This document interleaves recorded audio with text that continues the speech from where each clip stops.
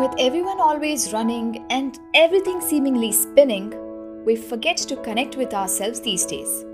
I strongly believe in the power of connecting over stories and experiences, and that is the reason why I started this podcast. To share my unfiltered thoughts, sometimes unpopular opinions, and lessons I have learned in my 30 years of being.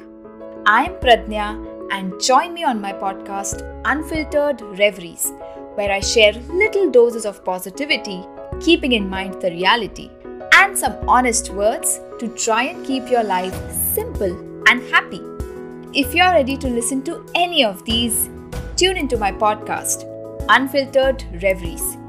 New episode out every Wednesday. So don't forget to subscribe to my podcast or press the bell icon to never miss an episode.